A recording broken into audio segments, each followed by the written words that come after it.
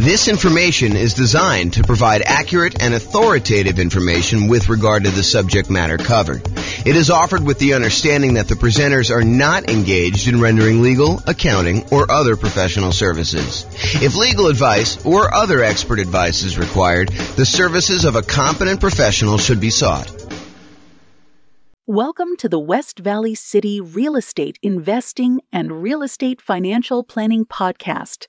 Learn all about investing in real estate in West Valley City, Utah, with a combination of real estate financial planning and modeling with numbers specific to West Valley City, plus syndicated, more generalized recordings of live and pre-recorded real estate investing classes, not all of them specific to West Valley City. Be sure to stay tuned after the podcast for a message from our sponsors. Well, good morning and welcome, everyone. I am your host, James Orr, and this is another very short, I anticipate, episode of the kind of podcast series we've been doing for buying a property in the next 90 days when prices are high, interest rates are high, and rents are up, but not quite enough to counteract the higher prices and higher interest rates. And today's class is on something that we've mentioned quite a bit.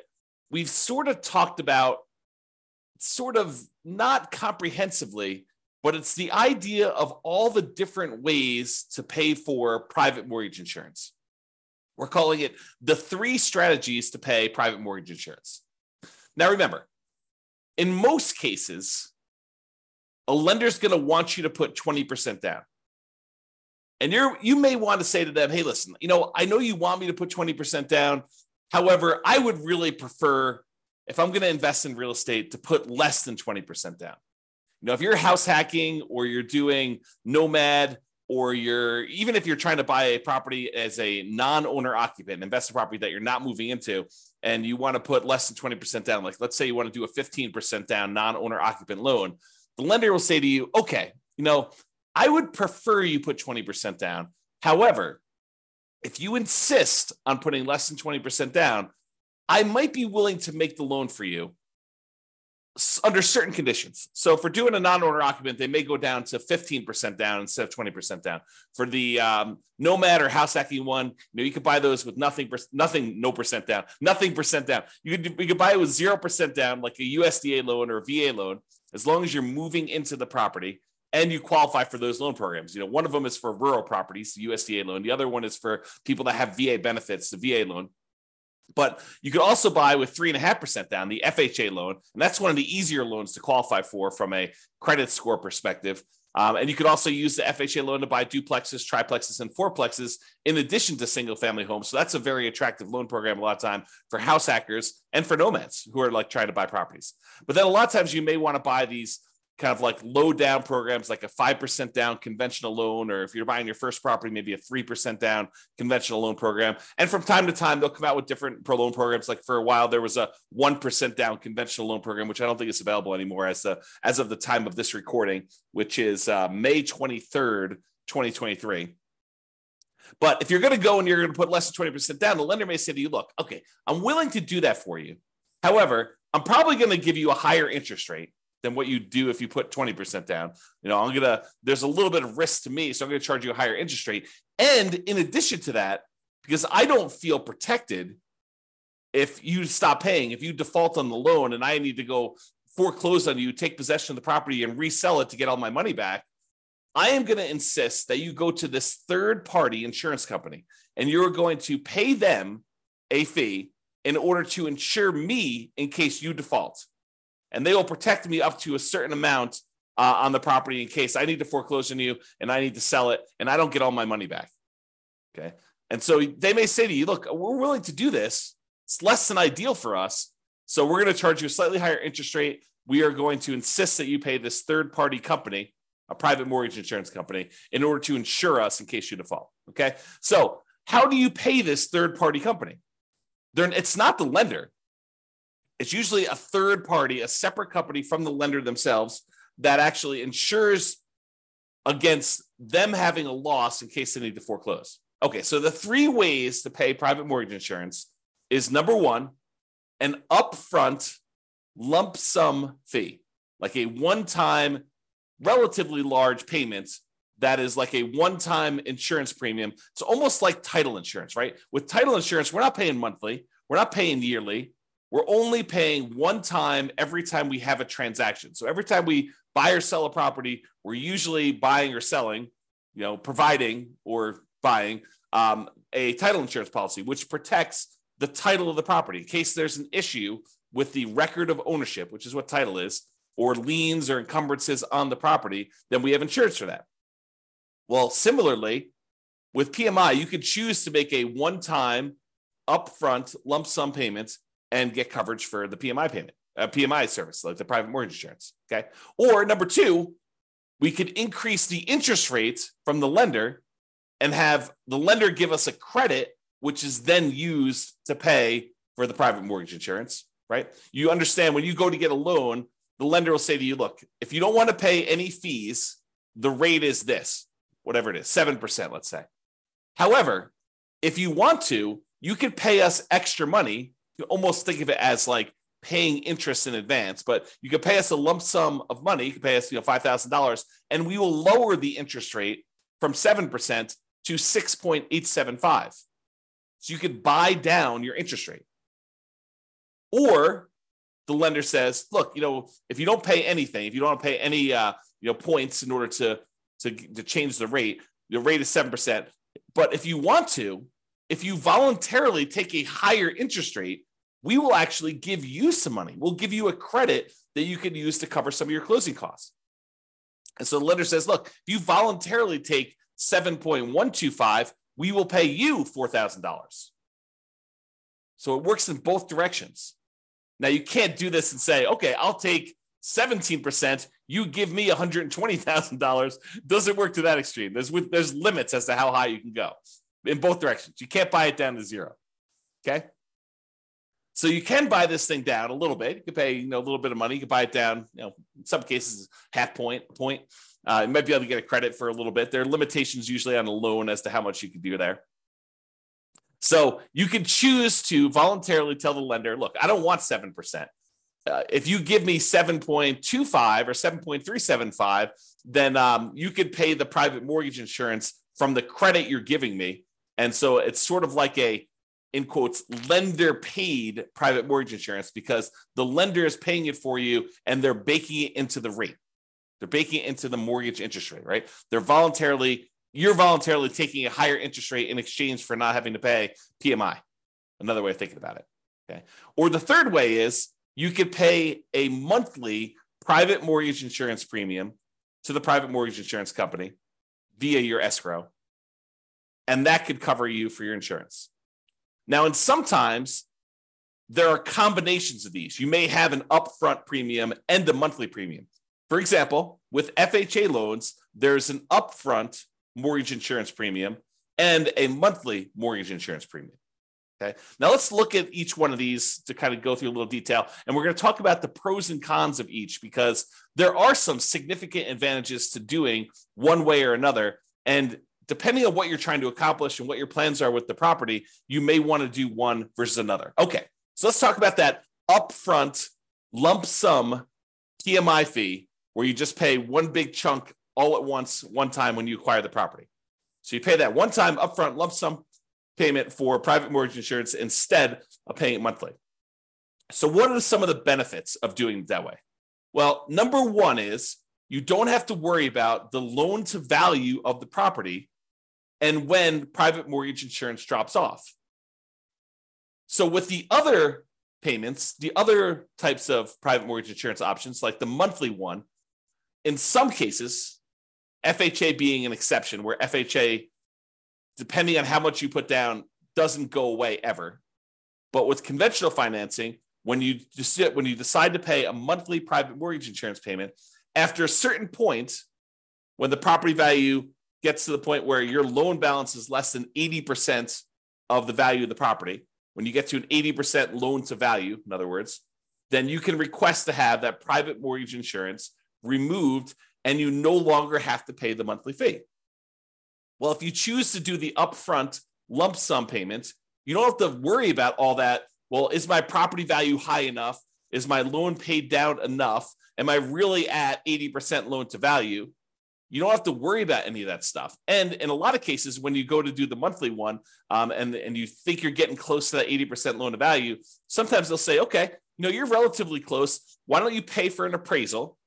$800, $600, $1,000, depending on when you get it, who's doing it, all that other stuff. But it might cost you, I don't know, somewhere between $500 and $1,000 probably in order to have an appraisal done to prove to the lender that you are at that 80% loan to value to request to have that monthly PMI removed. Well, if you do the upfront lump sum PMI payment, you don't have to worry about the appraisal. So you can almost subtract off whatever it is, $500 to $1,000 off the cost of the PMI payment, because you probably have to pay that in order to have it removed if you're thinking about doing it aggressively. Now, if you just wait until, based on your original purchase price and the loan paying down to 80% loan to value, they probably will not require an appraisal at that point because it's conservatively likely that you're at 80% loan to value then, and you might not have to pay for an appraisal at all. Okay, but talk to your lender to get the details of your specific loan and your situation and what they're going to require. Okay, so you don't have to worry about that loan to value and when the PMI is going to drop off because you just paid it all up front, so there's nothing for it to drop off. It basically is in existence already. You paid a one-time upfront lump sum payment. You don't have to worry about anything monthly. Okay, now when you pay a whatever it is, lump sum upfront payment for your PMI, you don't have that increased monthly expense. You don't have a monthly PMI payment. So your cash flow is improved. You've reduced the expenses that you have on buying the property. And so your cash flow looks better because cash flow is really all the income on the property minus all the expenses. And if you have a monthly PMI expense, then you no longer have that if you decide to pay an upfront lump sum PMI payment instead of the monthly. So if we know how much we're saving each month by not having to make a monthly PMI payment, and we know approximately how long that will last for, if we estimate, property values are going up around this, and that's a reasonable number to expect into the future, and my loan is paying down this amount in the first year, this amount in the second year, and we can look at in the future and figure out when we would get to that 80% loan to value. And you can look at that on the world's greatest real estate deal analysis spreadsheet. You can look up what the estimated loan to value is at the end of any given year on there. And you can see when about it will drop off to about 80% based on your kind of assumptions you put into the spreadsheet. So you can go look at that. And so you could say, okay, well, by paying this upfront lump sum PMI payment, wow, it's a tongue twister, versus doing it monthly, you could say, look, okay, I basically am saving myself $200 a month by not having to make this PMI payment for this amount of time. So I could look at what the overall return was, not having to make those payments on the amount that I had to invest. And you could calculate a return on investment for that. Now it's estimated, right? Because we really don't know until the future actually happens when the PMI, if you were paying it monthly, would drop off. It's possible property values go up a lot faster than we estimated, and it can come off sooner. It's possible that property values do not go up, that they go down, and that we have that PMI on there longer than we expected. So we're really doing an estimated calculation as to whether or not we should do this upfront lump sum payment and what the return is going to be on that by how long we might possibly have the monthly one. Okay. And it might be, when you're thinking about this, you calculate your return on investment for doing the upfront lump sum one, and based on not having to make those monthly payments, it might be better from a return on investment or cash flow perspective by taking the same money and instead using it for additional down payments and or buying down your interest rate. So when you look at these calculations, you say, okay, look, I've got an extra $10,000 sitting on the sideline, right? I've got all the down payment I need to do the deal. I've got my negative cash flow set aside. I got my reserves set aside. I'm all ready to go. However, I've got this extra 10K. What should I do with the 10K? Well, one option is I could possibly decide, instead of doing monthly PMI, I could pay the upfront lump sum PMI and not have to worry about a monthly payment. Okay, that's one thing. We could look at what the return would be on taking that money and doing that. We could estimate what the return would be. Or I could say, look, maybe instead of doing paying PMI up front, maybe I could take the $10,000 and add it to my down payment. So instead of putting whatever it is, 5% down, now maybe I'm putting 7% down or 8% down or 10% down, whatever it happens to be. So you could choose to do that. And you can look at how that would improve your investment by using the world's greatest real estate deal analysis spreadsheet and playing around with this, saying, okay, what if I put 10K more in my down payment? How would that impact everything? How would that affect my returns? How would that affect my cash flow? Like, I look at all those different things. Or instead of actually taking that $10,000 you have on the sideline and using it for additional down payment, you could choose to go to the lender and say, okay, Mr. and Mrs. Lender, what if I gave you $10,000? How much could I buy my interest rate down for? And they could tell you, well, for $10,000, that's about whatever it happens to be, 3.2 points. And so you could buy it down for, down to this if you decided to do that. And they may say, it's 0.875% percentage points better. So if you had a 7% loan, maybe it's down to 6.125 now. You're like, oh, that's pretty good. That would improve my cash flow by this, and that would be better for me. And you could plug that into the world's greatest real estate deal analysis spreadsheet, and you could calculate which one of those three options is best for you. Paying the upfront lump sum PMI payment, paying additional down payment, or buying down the interest rate and seeing which one of those three options gives you the best overall deal. And it might matter what you plan on doing with the property. And that's sort of the subtext of this, right? If you're planning on holding the property for 30 years and eventually paying off that loan completely, and you don't plan to refinance ever, then maybe buying down your interest rate is one of the better options because that savings lasts for the entire 30-year period. And you can look at that. Or maybe doing the extra down payment makes that sense. But if you're planning on selling the property within a year or two or three or four, you're using this as like a rocket booster fuel in order to grow your investment to a certain point, but you're really planning on selling that property and either 1031 exchanging into another property or taking the equity in the property after all your expenses, your true net equity, after all your expenses, and you're going to redeploy that money somewhere else, then maybe you don't want to buy down your interest rate. Maybe you do want to do an additional down payment, or maybe you want to just keep the money on the sideline and not do any of these options. So it's really up to you to decide what your plan is and what is the best use for your money, depending on what you're intending to do with the property. Now, when you do decide to do the upfront lump sum PMI fee, it does not hurt your debt to income, which is one of the benefits. So instead of choosing to have this extra monthly fee on there, the monthly PMI version, which would impact your debt to income, when you go to calculate and qualify for the next loan or even this loan, it is going to impact what your debt to income ratio is for buying the property. When you do the lump sum one, it doesn't. So if you were really close on your DTI numbers, one of the options could be for you to choose to pay the upfront lump sum PMI payment to improve your DTI and get below whatever ratio you need for that particular loan or that particular interest rate. But sometimes DTI will impact your interest rate in some cases. Okay. Especially if you're high, you get penalized if you go too high. That's what I'm thinking of. All right. So the benefits are, don't have to worry about loan to value. And when it pays off, you get improved cash flow and it does not hurt your debt to income ratio. Now, what are the downsides of doing this upfront lump sum PMI payment? Well, number one is you're paying a big chunk up front. You got to have that money. If you don't have the money, it's not an option, right? And if the market is appreciating very quickly and you have a very low interest rate, you're gaining equity and lowering your loan to value very rapidly, right? Because the market's going up, so your property value is going up, and the lower your interest rate is, the more you're paying in principal on that loan early on. It's lower interest rates actually pay a little bit more in principal payment with each payment that you're making. So if you got a low interest rate and property values are going up, then the spread is increasing quickly. And so your overall loan to value, the amount of your loan balance compared to the value of your property, is actually improving. And so you might not be paying that monthly PMI for very long at all.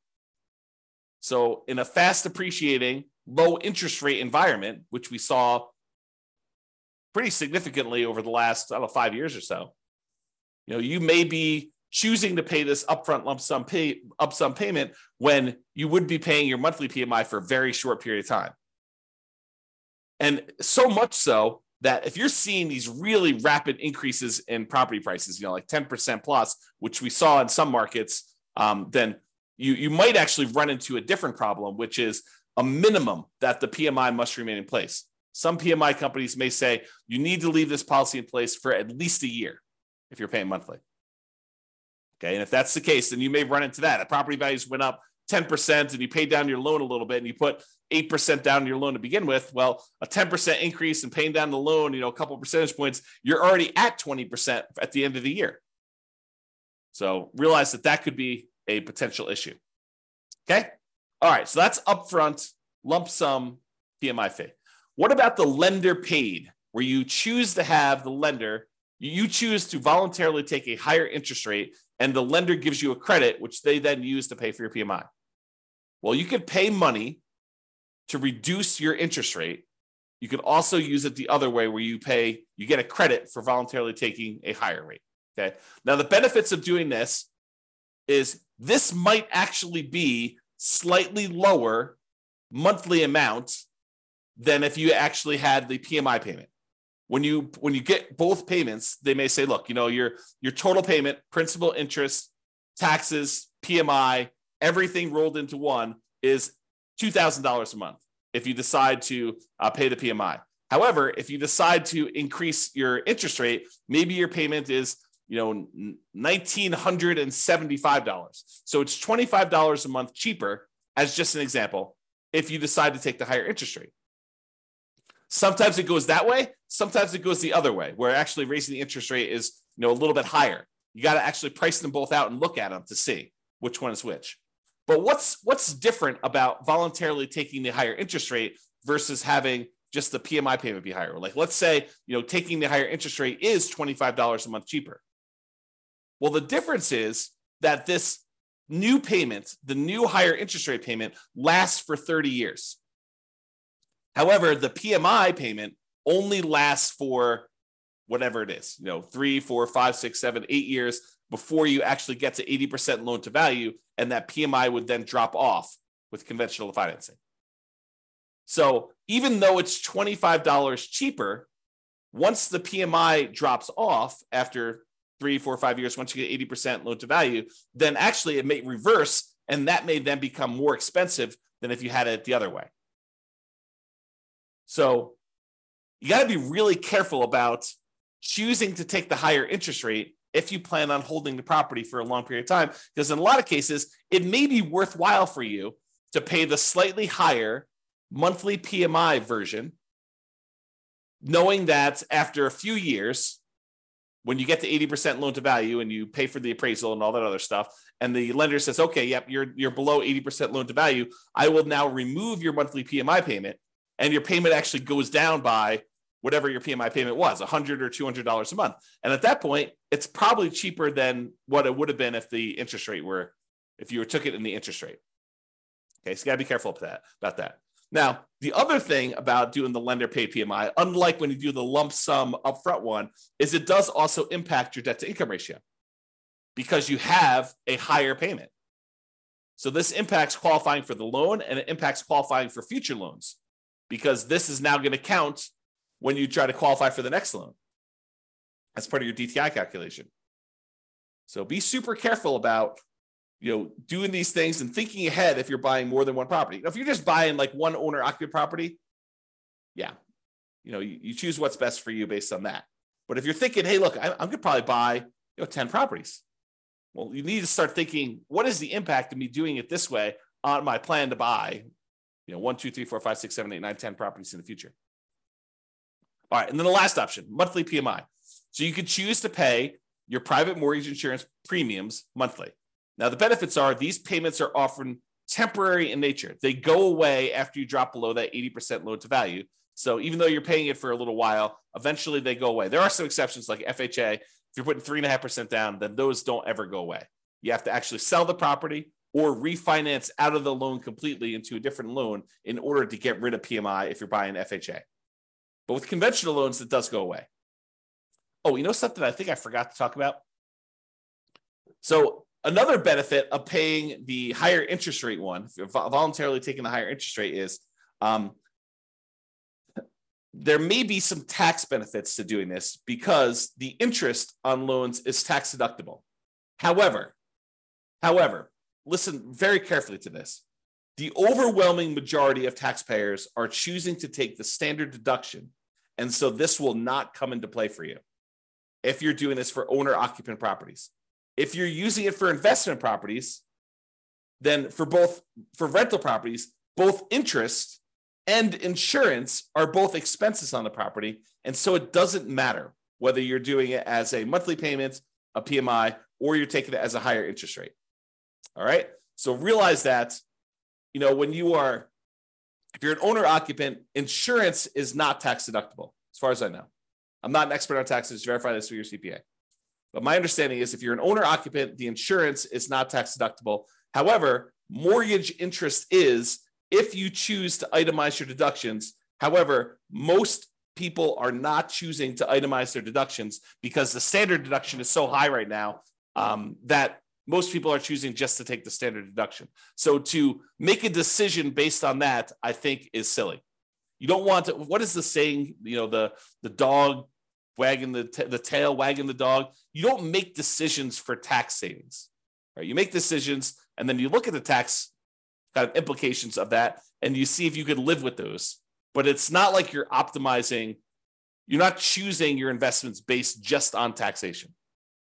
All right, so think that through. Okay. All right. So back to the monthly PMI one. So the benefits are these payments are often temporary in nature. They go away after you drop below 80% loan to value. The downsides of doing monthly PMI is these can hurt cash flow. Unlike when you do the lump sum upfront payment, when you do monthly, it actually impacts your cash flow. And it impacts cash flow early on, especially when it is harder than ever to generate cash flow, right? Cash flow tends to improve the longer you hold a property. The longer you own a property, that payment, the principal and interest part of payment is fixed, even though taxes and insurance and other things are going up over time. Rents are also tending to go up over time. And so the longer you tend to own a property, the better the cash flow on the property tends to be. So it's usually hardest earliest on when you first buy a property. And so that's when you have this monthly PMI payment, which is when it's hardest to get cash flow. And that's when it hurts the most. So that's the trick. Another downside is it does also impact that debt to income ratio when you're qualifying for your loan, and especially when you're qualifying for your next loans, at least until it drops off. So when we think about comparing monthly PMI to taking the higher interest rate, at least the monthly PMI option, except for FHA loans, is going to drop off after some point. And then that DTI will be improved and it won't impact you anymore. But if you do the higher interest rate, that lasts for 30 years or until you pay off the loan. So that's harder. All right. So in conclusion, lenders prefer you to put 20% down. If you insist on putting less than 20% down, they may opt to make you pay they may opt to make the loan, but might require you to purchase third-party insurance to protect them in case you default. This third-party insurance is called private mortgage insurance. It protects the lender against you defaulting. You pay for it to protect the lender because they would rather you put 20% down. You are insisting on putting less than 20% down. They're saying, okay, you twisted my arm. I will make you the loan. However, you need to actually protect me in case you default. Now, when you get your loan, you can often choose which way you prefer to address putting less than 20% down and paying PMI. You could do this upfront lump sum payments. You could choose to voluntarily take a higher interest rate to get a credit to have the lender pay for PMI, or you could choose to pay the PMI payments monthly. And each has its own pros and cons, which we've discussed. And really, it depends on what you plan on doing with the property as to which you should do. And a good lender, and to a lesser degree, less likely, a good real estate agent should be able to talk to you about pros and cons and how this might work for you. Okay? And which choice you should make based on your plan. All right, so that's all I got for you. Hopefully you enjoyed this class. Now you've got a full understanding of the three different options for paying PMI and how this all works. Have a great day, everybody. Bye-bye for now. With home prices up, mortgage interest rates up, and rents up, but not quite enough to counteract the higher prices and interest rates. Cash flow on rental properties in West Valley City is harder than ever. Book a call with the Real Estate Financial Planner to apply our proprietary 88 strategies to improve cash flow on your rentals. See the show notes for a link to schedule your call and improve your cash flow today. If you're a real estate agent, lender, or professional in West Valley City that wants to help our real estate investor listeners, consider reaching out to learn about collaboration opportunities with this podcast. We'd love to add more value to our listeners by having you assist our investors buy, sell, and finance their real estate investments. See the show notes to schedule a call to discuss collaboration opportunities.